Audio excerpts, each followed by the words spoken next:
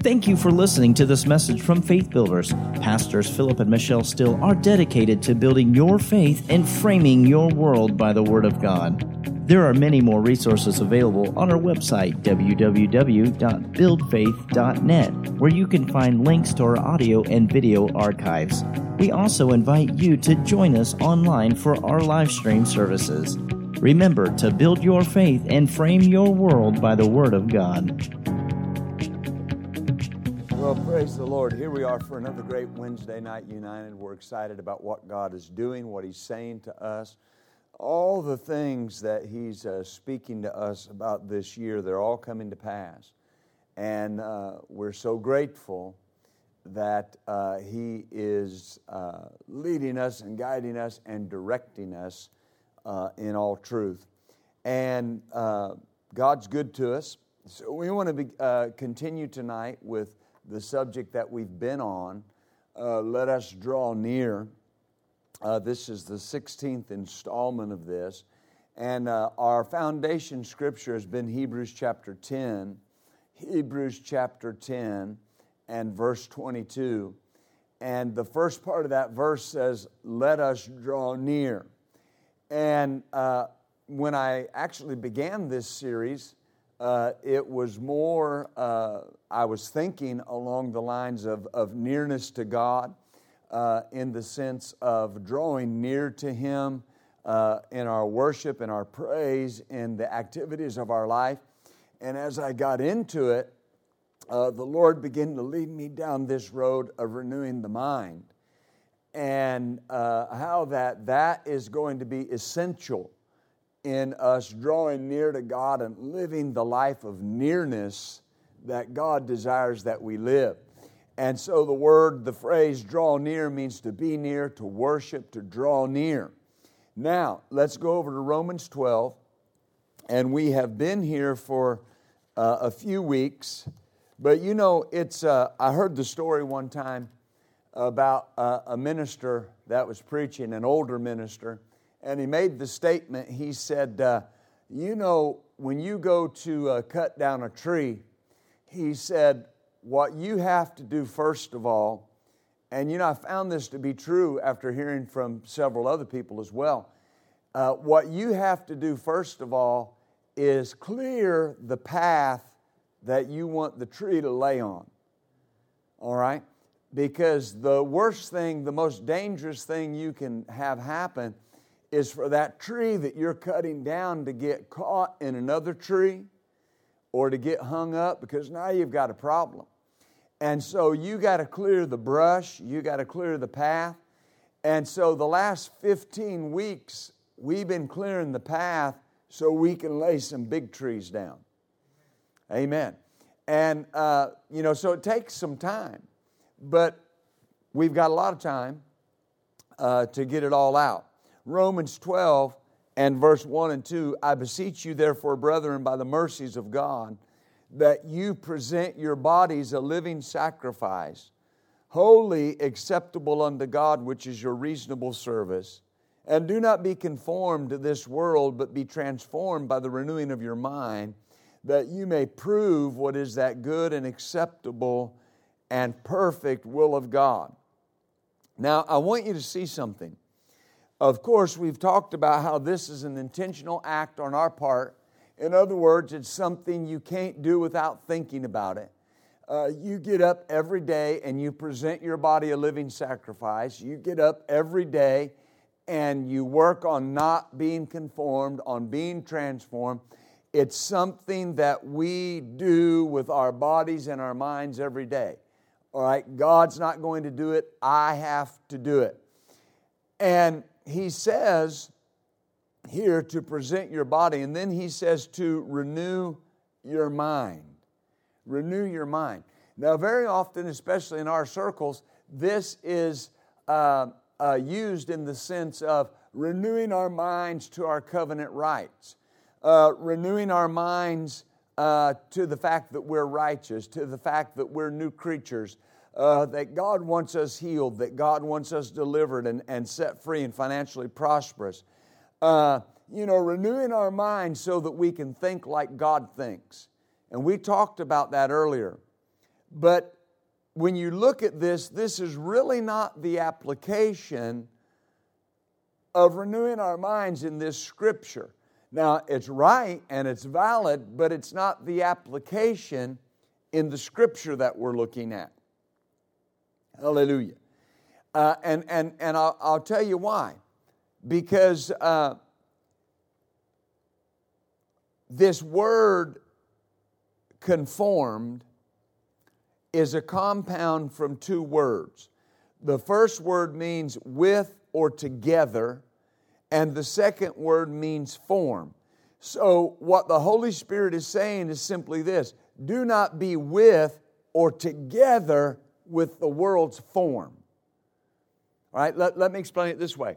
When back last year, when this pandemic hit the world, one of the first things that the Lord dealt with me to talk about was not to be afraid, not to walk in fear.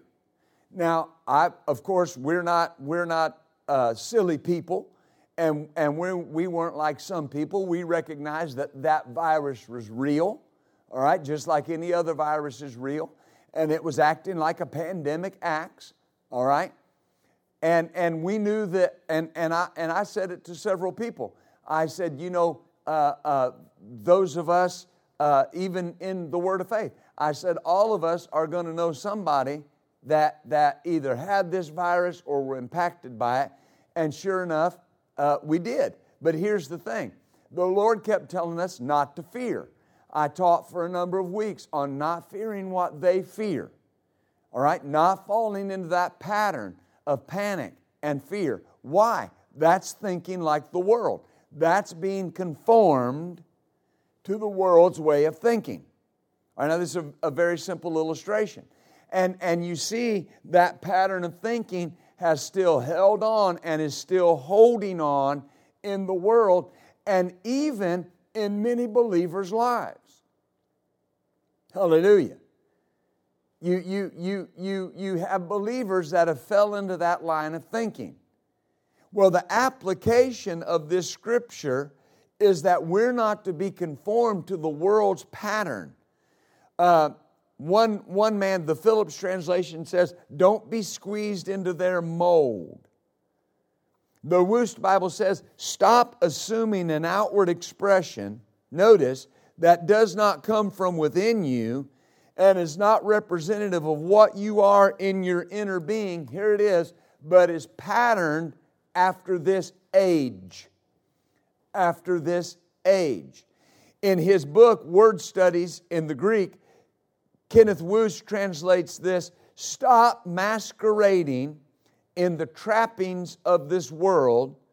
Notice, its mannerisms, speech expressions, styles, habits, thoughts, views, and philosophies. Now that covers the gamut. That covers every area. He says, stop masquerading. Well, think about this for a moment. If you went to a masquerade party, all right, now I know as Christians we may not go to those, but you know what it is. A masquerade party is something where you go and you wear a mask. And you look like something on the outside that you're not. Right? You look like something on the outside that you're not. And he says, stop that. Stop looking like something that you're not. He said, let the image that shines forth be that is within you. Notice what he says.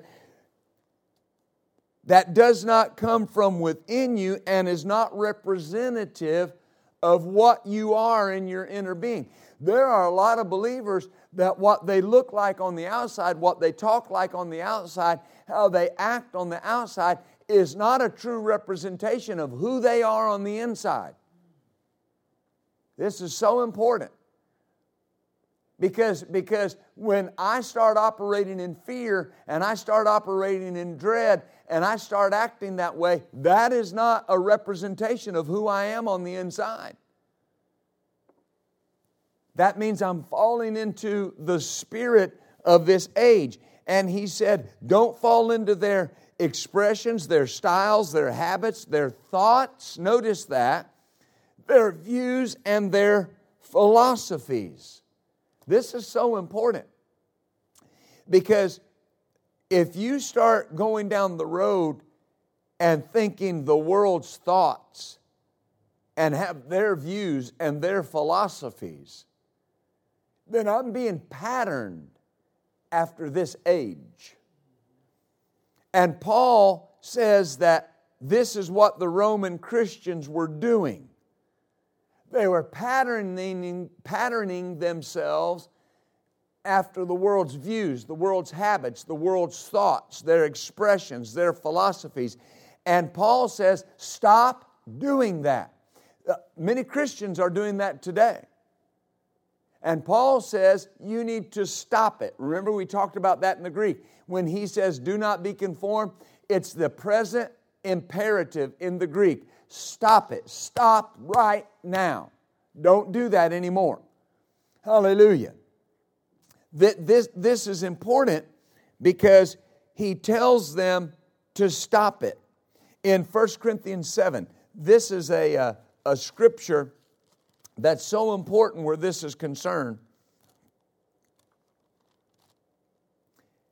And verse 31, and it says, and they that use this world is not abusing it. Notice, for the fashion of this world passes away. The fashion of this world passeth away. We're not to pattern our lives after the world and what the world thinks and what the world looks like and how the world behaves. Why? Everything about the world is passing away. It's all passing away. And when you begin to pattern your life after the world, you're patterning your life about something that's going to pass away and is passing away. Hallelujah. I saw this recently. Well, let me go on. I'll use that illustration in a moment. The word for world here is the Greek word aeon, A-I-O-N, aeon, and it means age. Age. When you read, for instance, in the book of Revelation, and it talks about the lake of fire and how it's everlasting punishment, eternal punishment. Well, that word everlasting or eternal, it means age upon unending age. In the Greek, it's aeon upon aeon upon aeon upon aeon upon aeon. And it means it's age after age after age after age after unending ages. All right, so it's eternal. Well, the eternal is not here on this word. And it's saying that this age is going to pass away. This world, this age will pass away. Well, here's the thing to understand. This age is influenced by darkness. The spirit of the world, the spirit of this age is influenced by darkness. And when I start thinking, acting, taking their philosophies, thinking the way they think, acting the way they think, I am acting like somebody that's influenced by darkness. And I can't allow that. And Paul says in the Amplified Bible of Romans 12:2, do not be conformed to this world, this age, fashioned after, adapted to, notice this, its external superficial customs. Notice, don't be fashioned after or adapted to. This world and the men and women living in it primarily today are lost. Primarily. The people driving this age are primarily lost. Primarily in darkness. And we have to guard against the spirit of this age because it's more subtle than you think it is. All right? The devil is always more subtle than you think he is. He likes for people to paint him as this ferocious, overbearing, monster, hideous-like creature that's breathing fire, when in reality, the Bible says He masquerades as an angel of light. He works in the thought processes of people to change their thought processes, to think like He's thinking. Listen, I say very rarely, just really not ever, does He just show up as this horrible-looking, monster-like creature, because that's not how He works. And the spirit of the age is the same way. The spirit of this age that we're living in is the same way. It's subtle. It doesn't just show up and start to do things blatantly. It works subtly on people. For instance, I hear a lot of believers make statements like this today. Well, I know what the Bible says, but you got to use wisdom, and we don't want people to think that we don't like them. And what they're saying is, I can't really tell the truth because I don't want people to think I don't like them. I want to be accepted by people in this age. Why do we want to be accepted by the people in this age? When we are believers, you've got to guard against that. See, this is part of renewing the mind. The Phillips translation says, don't let the world around you squeeze you into its mold. We are to renounce the spirit of this age in all of its forms. Why? Very important reason. It will ruin our walk with God. We renounce that. It'll make our testimony ineffective. I'm born again. I'm saved. God delivered me. If I don't renounce the spirit of this age in all of its forms, it will ruin my walk with God, and it will make my testimony ineffective. Hallelujah. Because the church is better at not conforming to the world's behavior than we are at not conforming to the world's thoughts. See, behavior is important. That's what I was going to say in the very beginning of this. Behavior is important. And very often when people read Romans 12 and 1 and 2, they focus on behavior. We're new creatures. We're the righteousness of God. We're blessed. We're healed. Behavior is important, but let me ask you a question tonight. But here's the issue. How do we think? How you behave is important, but how do you think? Hallelujah. See, we're better at not conforming to the world's behavior than we are at not conforming to the world's thoughts.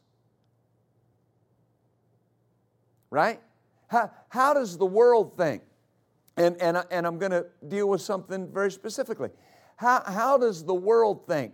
They're the ones that come up with this slogan, you can't help who you love. In other words, if you're a man and you find yourself attracted to a man, well, you can't help it. See, that's the way the world thinks. If you're a woman and you find yourself attracted to a woman, well, you can't help it. You can't help who you love. If you're a man that's married to a woman and you see another woman and you lust after her and you decide you're in love with her, the world says, well, hey, that's okay. You can't help who you love. That's the world's way of thinking. But here's how it creeps into the church. And I've heard people say this. I've heard people say this. Well, if two people love each other and they want to get married and live together, what's wrong with that? Even if they are, two men or two women. Well, I'll tell you what's wrong with it. The Bible's against it. See, I can't even start to allow my mind to go down that thought road. It's not just that it's sin, It's something that hurts the heart of God. It's something that we are told not only to do, we are told to not even think that it's even remotely okay. See, this is important because if I don't think right,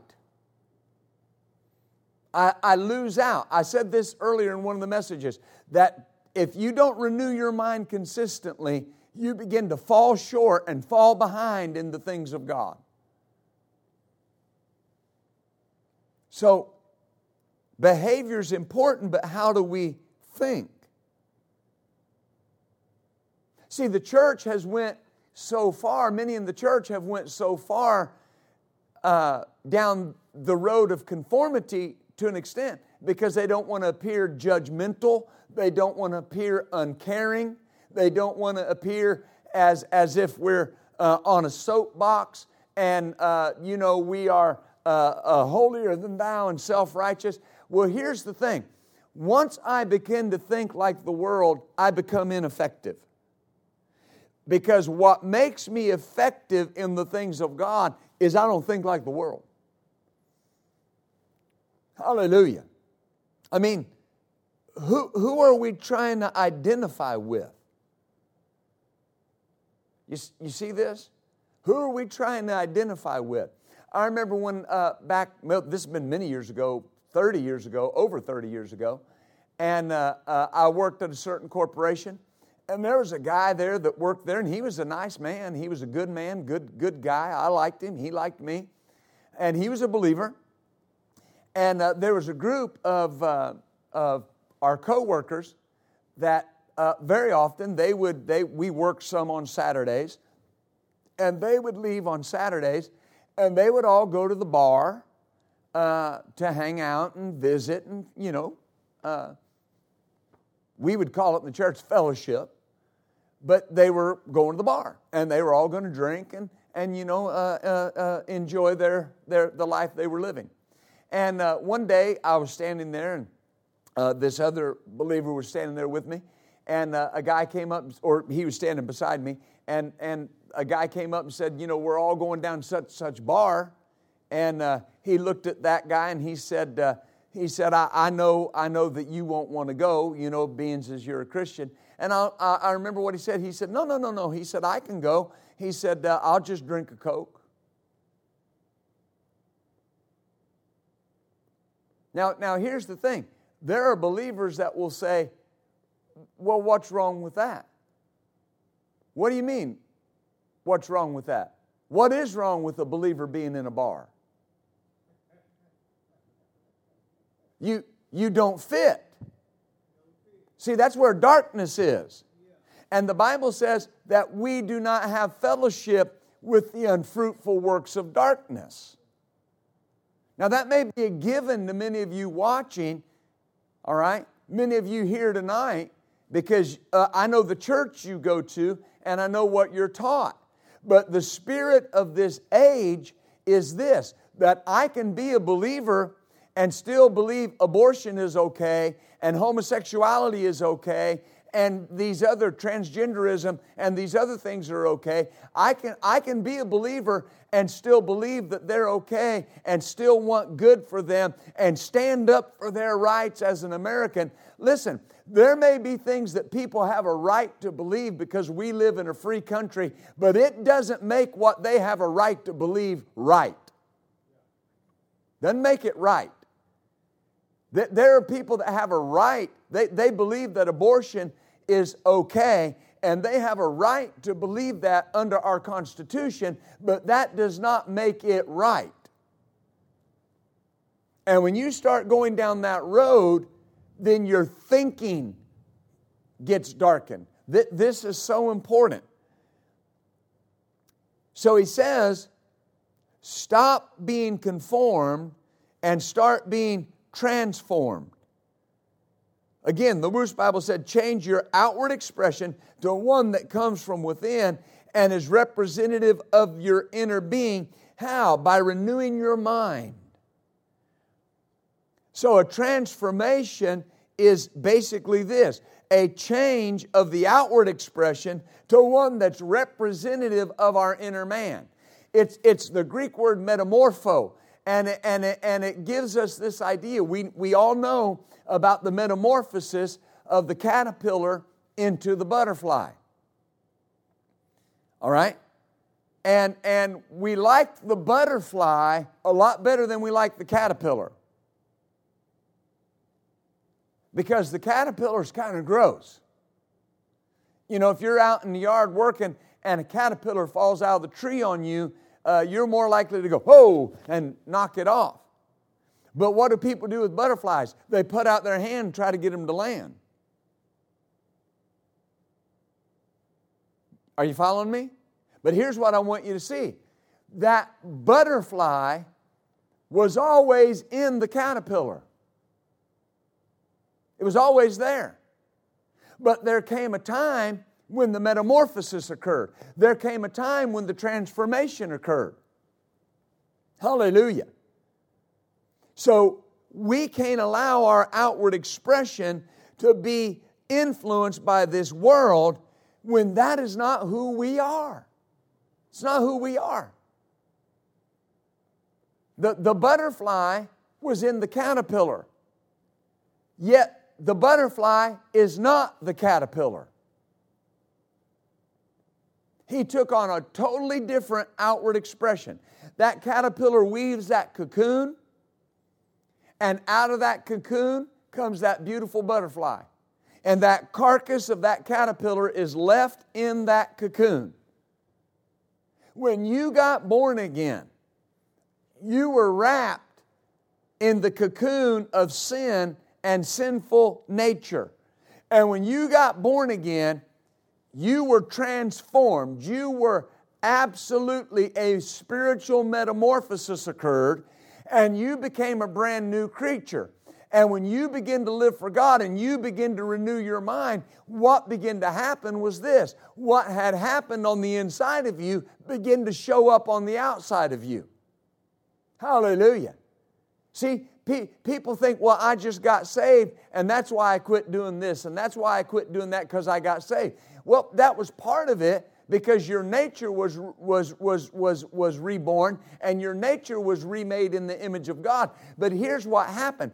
As you got a hold of the Word of God, as you begin to think like God thought, then your thinking, your thought processes begin to change, and you begin to understand that you didn't have anything in common with your friends anymore.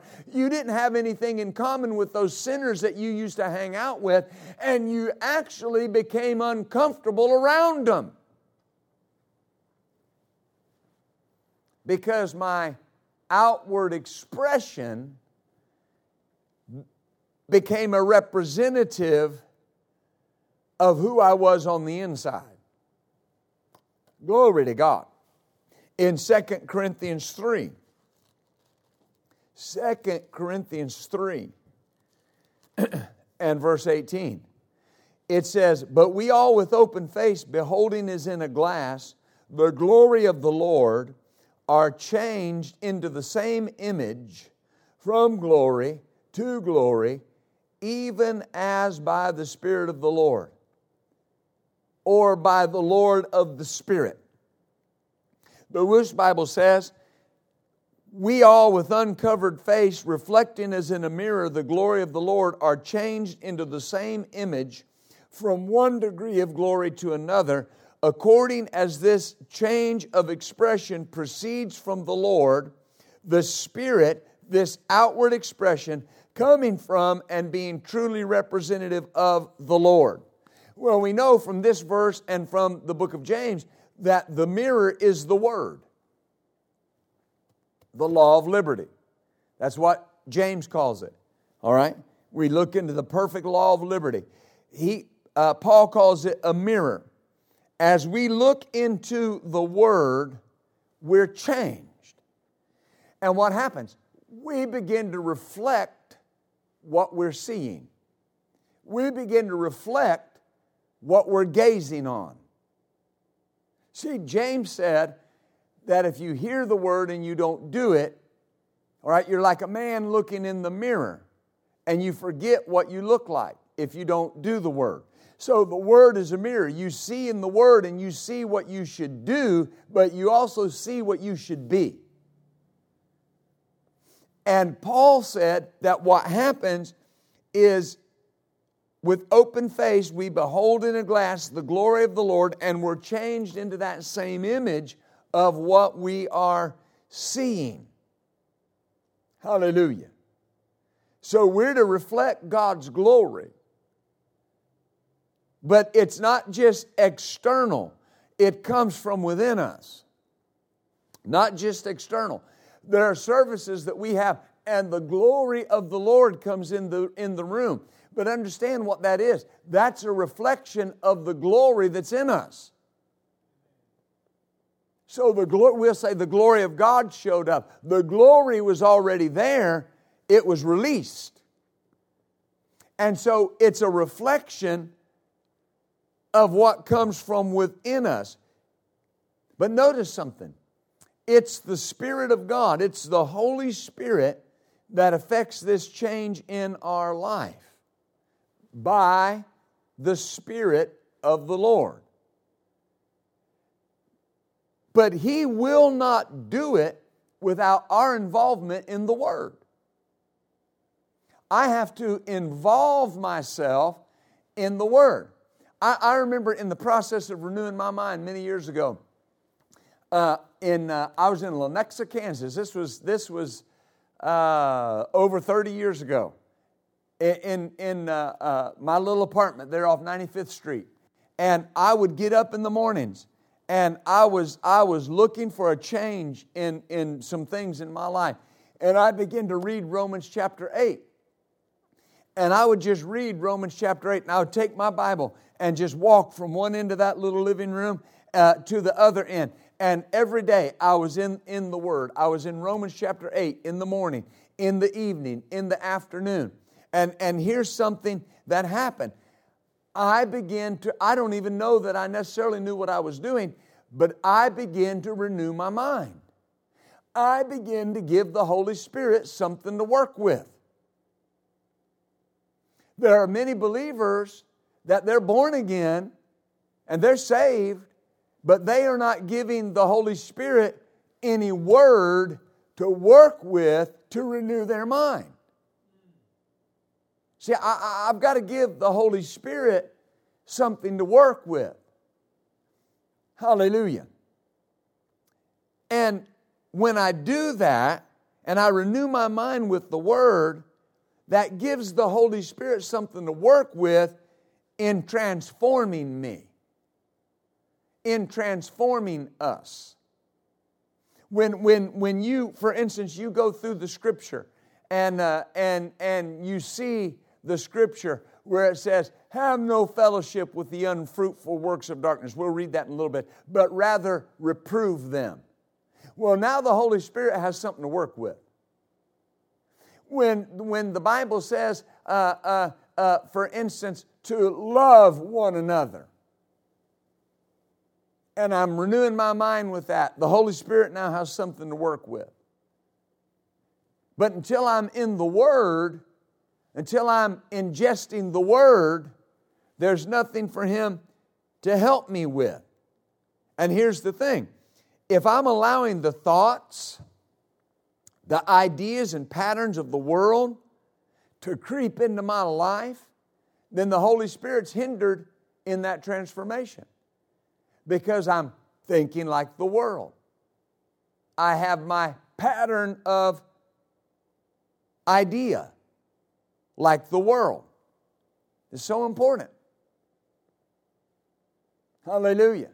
It can be something simple or it can be something major. Right?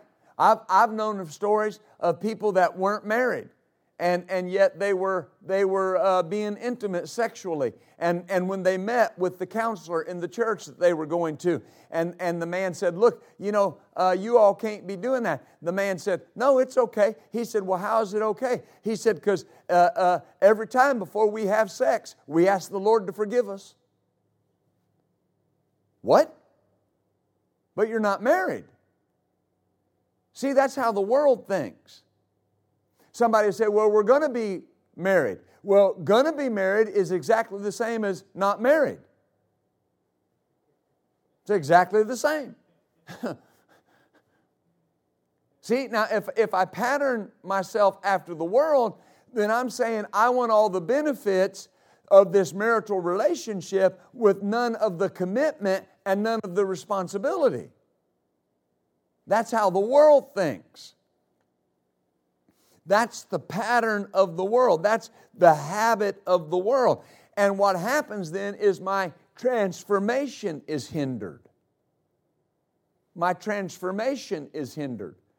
See, when you pattern yourself after the world, there are believers that, they'll make statements like, well, going to church isn't that important. That's exactly how the world thinks. And notice that the world gets no benefit out of the church because they don't see the necessity of going. See, that's how the world thinks. The Lord was sharing something with me some time ago. And back in, just to show you how people think, back in around the election last year, there were some men and women of God that were saying some things that they believed God had spoke to them. And, it seems as if, much of what they said didn't occur. And, that's not my place to judge them. I'm just saying what happened. And, I talked to the church about it. And I said, be careful. Be led by the Spirit. Don't put all your trust in what's being said by people. Be led by your Spirit. I don't ever want to discount that. But there are believers, and I've heard some of them basically say it. There are believers that would say, oh man, they missed it. And can you believe that? And not going to listen to them anymore. Not going to trust them anymore. And that same believer will not come to church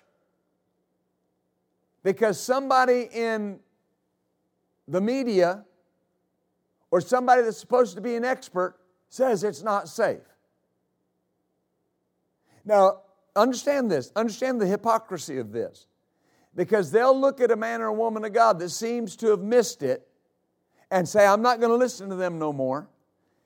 But this guy over here or this lady over here that's been wrong multiple times in everything they've said, they will make life decisions based on what they're saying.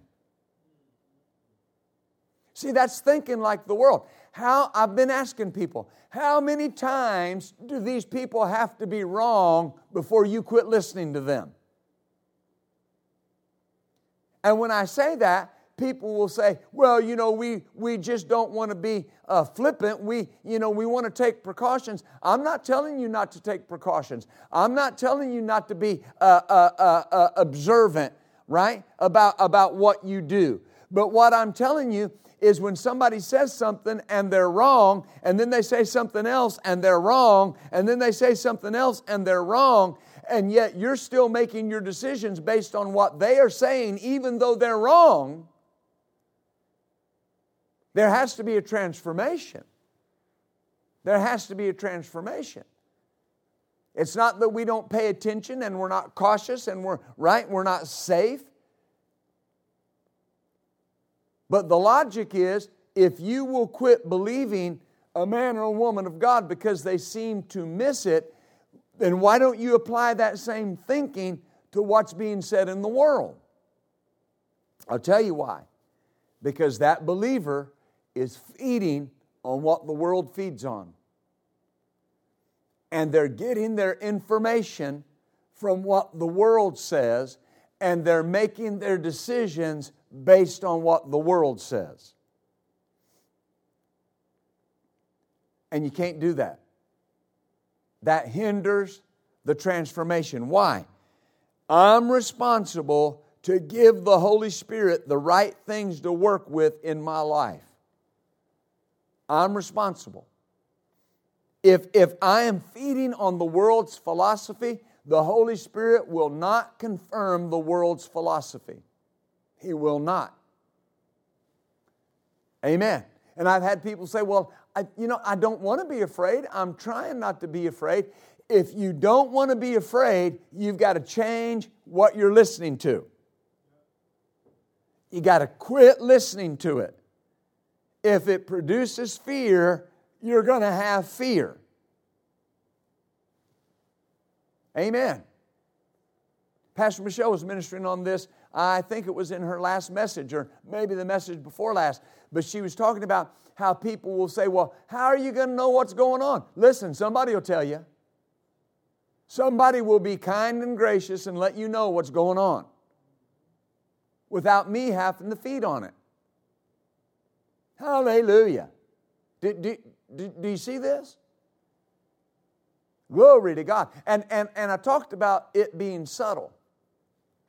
You know, I've used this illustration before. But if you put out poison, if you want to put out poison, let me use this illustration. This is old school, and I'm old enough to remember this. We don't see them a lot nowadays. But you know, back when I was younger, just a boy, you know, if you had a mouse problem, you'd put out a mouse trap. And the mouse trap we used, you know, nowadays they have humane mouse traps. Right? Or a mouse trap that you don't have to see the mouse after it's dead. We had those real simple yet real effective traps. You pulled the bar back and fastened it. Anybody remember those? And you put a little peanut butter or a little sugar or a little syrup on the trigger. Remember? Now listen. Why didn't you just put the trap out with nothing on it? It wouldn't attract the mouse. What is the mouse focused on? The peanut butter. Right? And remember, you'd be sitting there in your living room or your bedroom. I remember one time a family member had one behind the refrigerator. And we were sitting there in the living room, and you heard, whap! And then you heard, blah, blah, blah, blah, blah, blah, blah. That mouse flopping around. Well, here's the point. That mouse was oblivious to what could happen because it was focused on the peanut butter on the trap. If you want to poison a nuisance pest, that's you know, causing some problem. Well, you don't just take the poison and pour it out on the ground in a mound and hope they'll come eat it. You disguise it. You put it in something, a piece of meat, something that they're going to eat. And in ingesting what they think is good, they're going to get the poison. That's how subtle the spirit of this age is. It packages its thought processes in a manner that people will ingest it. And what they don't understand, especially believers, is that while they're ingesting their thought patterns and their ideas and their philosophies, they're getting the poison that comes along with it. Hallelujah. How the world thinks should not seem right to you and I. It should not. If my attitude about daily life is out of sync with the Word of God, the Holy Spirit will be greatly hindered in my life. If my attitude is out of sync, I'm going to tell you, I was young enough when all this stuff began to come out. You know, there was a man that wrote books on child rearing called Dr. Spock, Benjamin Spock. Some of you may not be old enough to remember him, but it is not Dr. Spock with pointed ears. All right, he was an actual doctor, and he wrote books on raising children and rearing children, and And, he was the first one that began to advocate, one of the first ones, not to spank your child, to set your child down and talk to them. And, I understand that there's a time that you talk to your child rather than maybe physically, corporally discipline them. But I still know what the Word says. It says there's a rod of correction that will drive foolishness from the heart of a child. And it may not have to be used all the time. If you teach your child to be tenderhearted and open to the things of God, you may not ever have to use it. But here's the thing. When all of that came out, it did not affect my mother's thinking at all. Number one, she didn't read it. And number two, had she read it, she wouldn't have cared. Because she knew what the Word said. Hallelujah. And so if I did anything that was bad enough to require that type of discipline, I assure you I received it. Amen. And I could go into all the clichéic things. Having to cut your own switch. And if you brought a little pitiful one in there, you got switched with that one and you were told to go out and get one that'd do the job. Now, I'm not saying that all of that was 100% correct, but what I'm saying is it didn't affect her thinking because this is what the Word says. And she did not want me to grow up being a fool. She wanted me to grow up and be successful. Amen. And so when the Scripture says something and my attitude about life is out of sync with the Word, the Holy Spirit is hindered in my life. Amen. Brother Hagin said this one time. He said, you can't have the morals of a back alley cat and expect God to keep blessing you. This is important. Because that would mean that my thought about how I'm to live my life is out of sync with the Word of God. Listen, if our friends are living in sin and they're not made comfortable by our lives, we may not be shining. I'm not talking about going around and condemning people and laying a guilt trip on them and preaching to them all the time. I mean, the Bible says that your light should shine so that people can see God in you. Hallelujah. There are family members that I have and people that I know, family members that are not born again. And when Pastor Michelle and I come around them, they change what they're saying. They change what they watch. Amen. Well, they should do that all the time. Well, yeah, they should do that all the time. But when we show up, there's a sense of righteousness that shows up. They are made somewhat uncomfortable by our life. And it's not that we preach, and it's not that we pound the desk and tell them what they're doing is wrong. We just live our life. And if they say, hey, do you watch this show? We say, no, we don't watch that. And we don't say, we don't watch that because it's sinful, good, dirty. No, that's not what we do. No, we don't watch that. We don't care for it. See, our lives should make people living in sin uncomfortable. It should make them want to know why we live the way we live. How is it that you're not afraid? Why is it that you're not panicked? How is it in the middle of a pandemic you had the best year you've ever had? How is it that you were blessed? How is it that during a pandemic you didn't even have a cold? Right?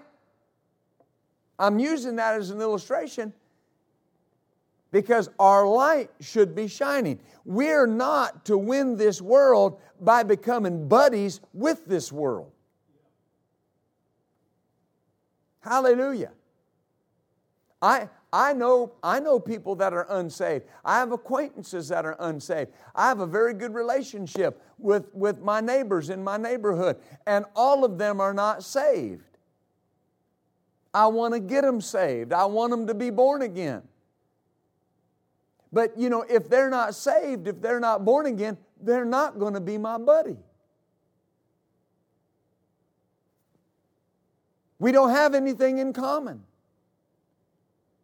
It doesn't matter if we both like to fish. Well, we have that in common. But having fishing in common does not mean I buddy up with them. Because at some point, their lifestyle and my lifestyle are going to be in conflict. Hallelujah. If we take on another worldview when we're around the unsaved, then we just want to be accepted by them. You don't take on another worldview because you're around unsaved people. What you believe is what you believe. This is important. Because that's called hypocrisy. When you take on another worldview because of who you're around.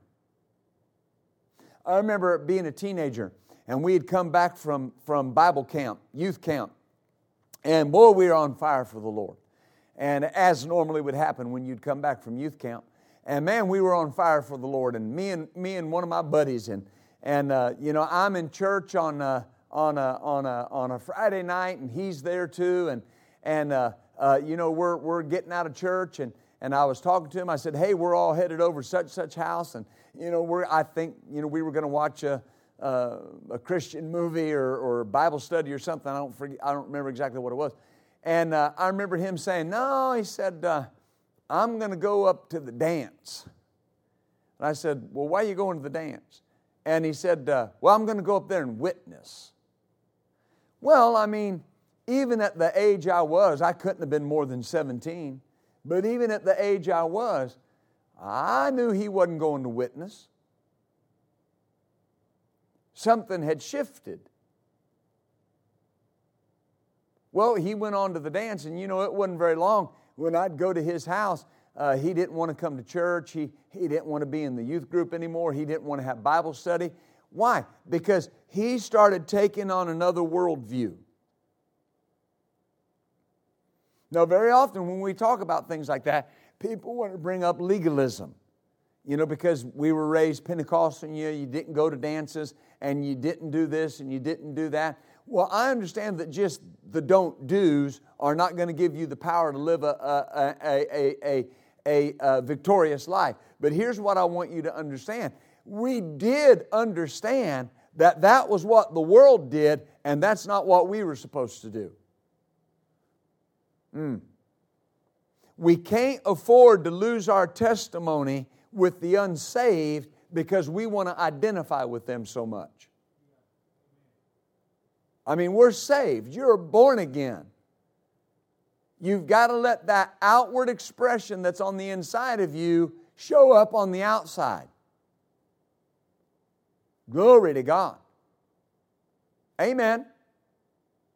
When somebody asks, Peter said, always be ready to give a reason for what you believe.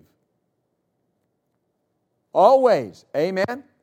When we get on the world's bandwagon, now hear me when I say this, they are not impressed, and we are not influencing them. And excuse me, I've got about 10 minutes. I want to say this. I've never seen a time where I have more Christians that are on the same bandwagon as the world. And these things will begin to blow through cities. Recently we've had all of this, social justice bandwagons that have come up.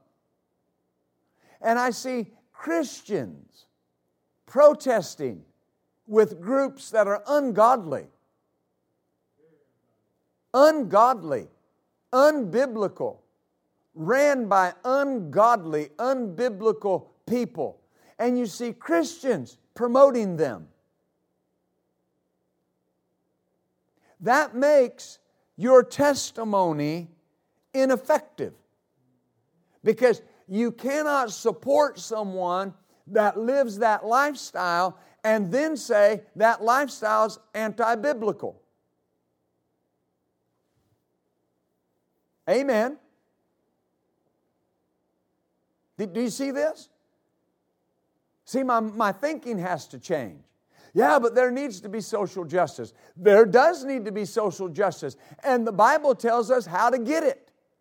To get born again, and in the kingdom, in the church, all men are equal. We're all the same.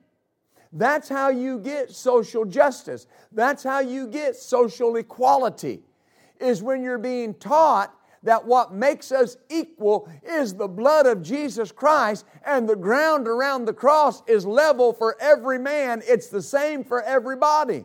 You're never going to have that with the world system. Because as much as they want to talk about social justice, it's not social justice as much as it is, I want to be where you're at, and I'm going to pull you down so I can be where you're at, and I'm going to pull you down and walk on you because I've been walked on. Well, that's not justice. That's not equality. That's me and you switching places. Or you and I, however you want to say it. Amen.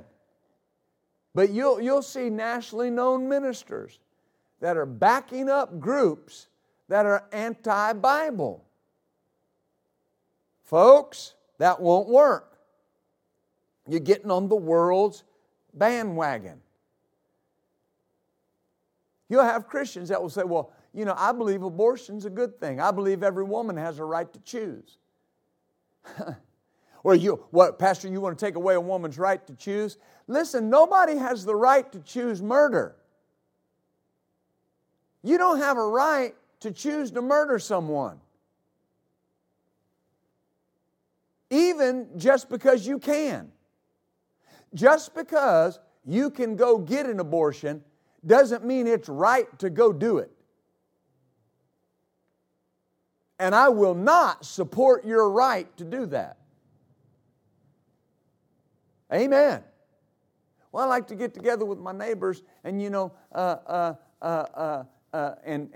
and they do this, and they have their cocktail parties, and they want me to come, and all these different things. Listen. I don't have any problem in get-togethers with your neighbors, but listen, when the drinks start flowing, I'm out. Right? Because that's not what we do. It's not what we do.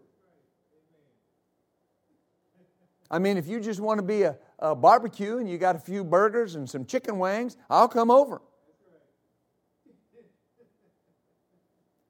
Right? But I'm not going to sit there and watch everybody stagger around after they've had 3 or 4 drinks and act like it's okay. I don't want to be a part of that. Oh, glory. Do you got another minute? Look at Ephesians 4. Ephesians 4 and verse 17.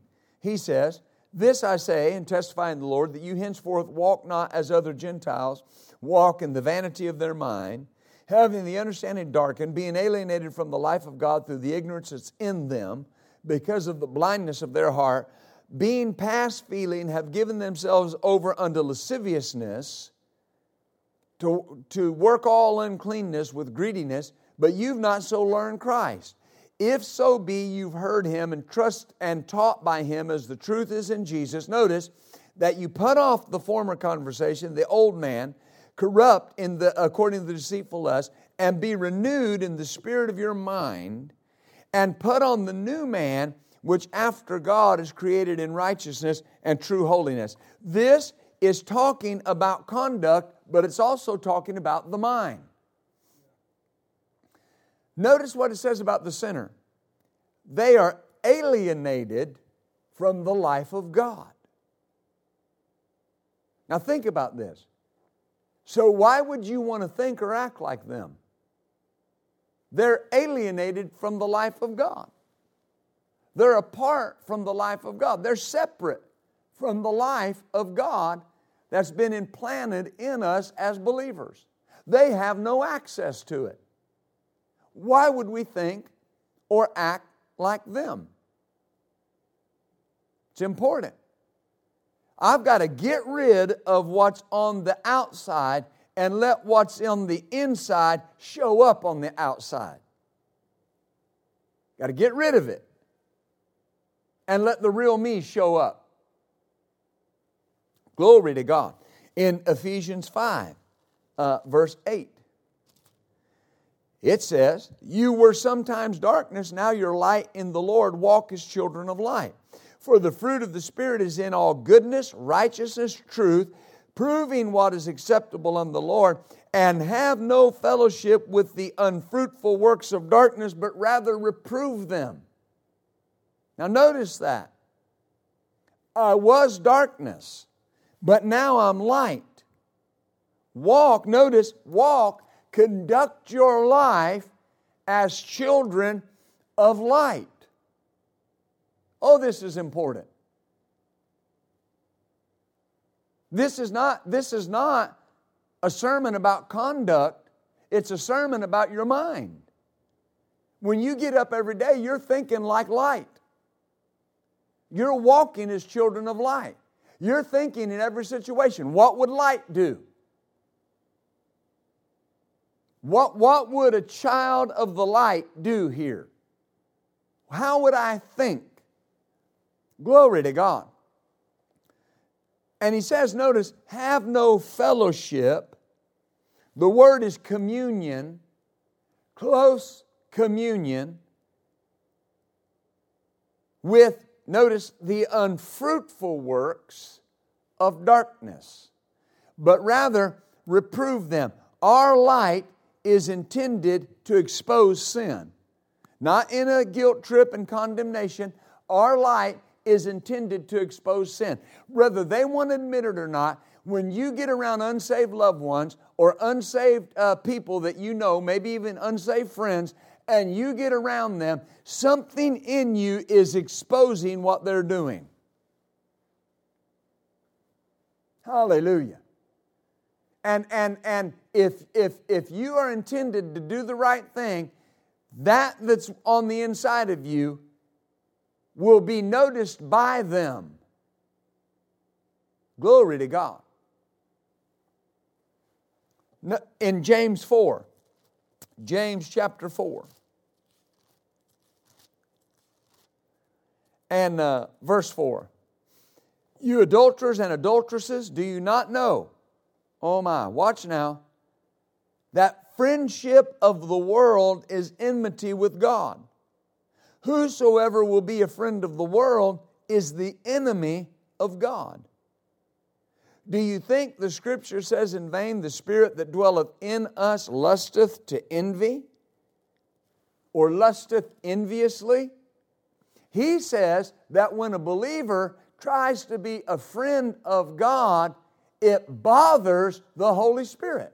Or when a believer tries to be a friend of the world, it bothers the Holy Spirit. Whew. Now think about that. Now I know that, and I say it too, every believer needs an unsaved friend, but they don't need to be unsaved long. We should be winning them to the Lord. But here's the point. Friendship, he says, notice, friendship with the world. Remember, we're talking about that age. Being friendly with the spirit of this age. He says you can't do that and not be an enemy of God. Why? Because what we read in Ephesians, they are alienated from the life of God. Before you were born again, you were an enemy of God. The Bible says that. It says you had to be reconciled to God. You were an enemy of God. Why? Because everything you believe was against God. But now we're not against God, we're for God. Hallelujah. Last scripture, 1 John 2. 1 John 2 and verse 15. "Love not the world, neither the things that are in the world. If any man love the world, the love of the Father is not in him." You see that? "For all that is in the world, the lust of the flesh, the lust of the eyes, the pride of life, is not of the Father, it is of the world." And notice, "and the world passeth away, and the lust thereof. But he that does the will of God abides forever. Oh, glory. So notice, love not the world or the things in the world. Well, that's not talking about not enjoying your home or your car or a vacation. It's saying those things do not have the preeminence in my life. When sinners see us, they should be impacted by the difference in our lives, not by how much we're like them. This doesn't mean that you dress weird, right? Doesn't mean that you dress weird and you look all out of style so that you can look like a believer. That's not looking like a believer. That's just looking like you don't have any fashion sense. You can be very fashionable and be a believer and your light shine. This is talking about that we don't think. The things that they desire, we don't desire. And it says, here's what he's saying. You cannot have an immense love for the things of the world and keep your love hot for the things of God. It just won't happen. Amen. We love God. I love God and use money. I never use God and love money. I love God and He gives me money. But I love God. I don't love cars and use God. I love God and He blesses me with good cars. I don't love my house and use God. I love God and He blessed me with a home. Do you see this? This is what's so important. It's not just conduct. It's the way we think. Amen. That's a good place to tell your neighbor, I don't think like the world. So, Father, we thank You tonight. We thank You for the opportunity that we've had to share the Word. Lord, I pray that what we've said tonight would have made a difference in the lives of Your people. And Lord, we've made the decision to lay our lives on the altar and to present our body a living sacrifice to You, holy and acceptable, which is our reasonable service. And we are renewing our mind every day according to the Word of God. So, Father, I thank You for Your people. Thank You for the Word of God. And thank You for the power of the Word to change our lives. In Jesus' name, amen and amen. We'll stand up.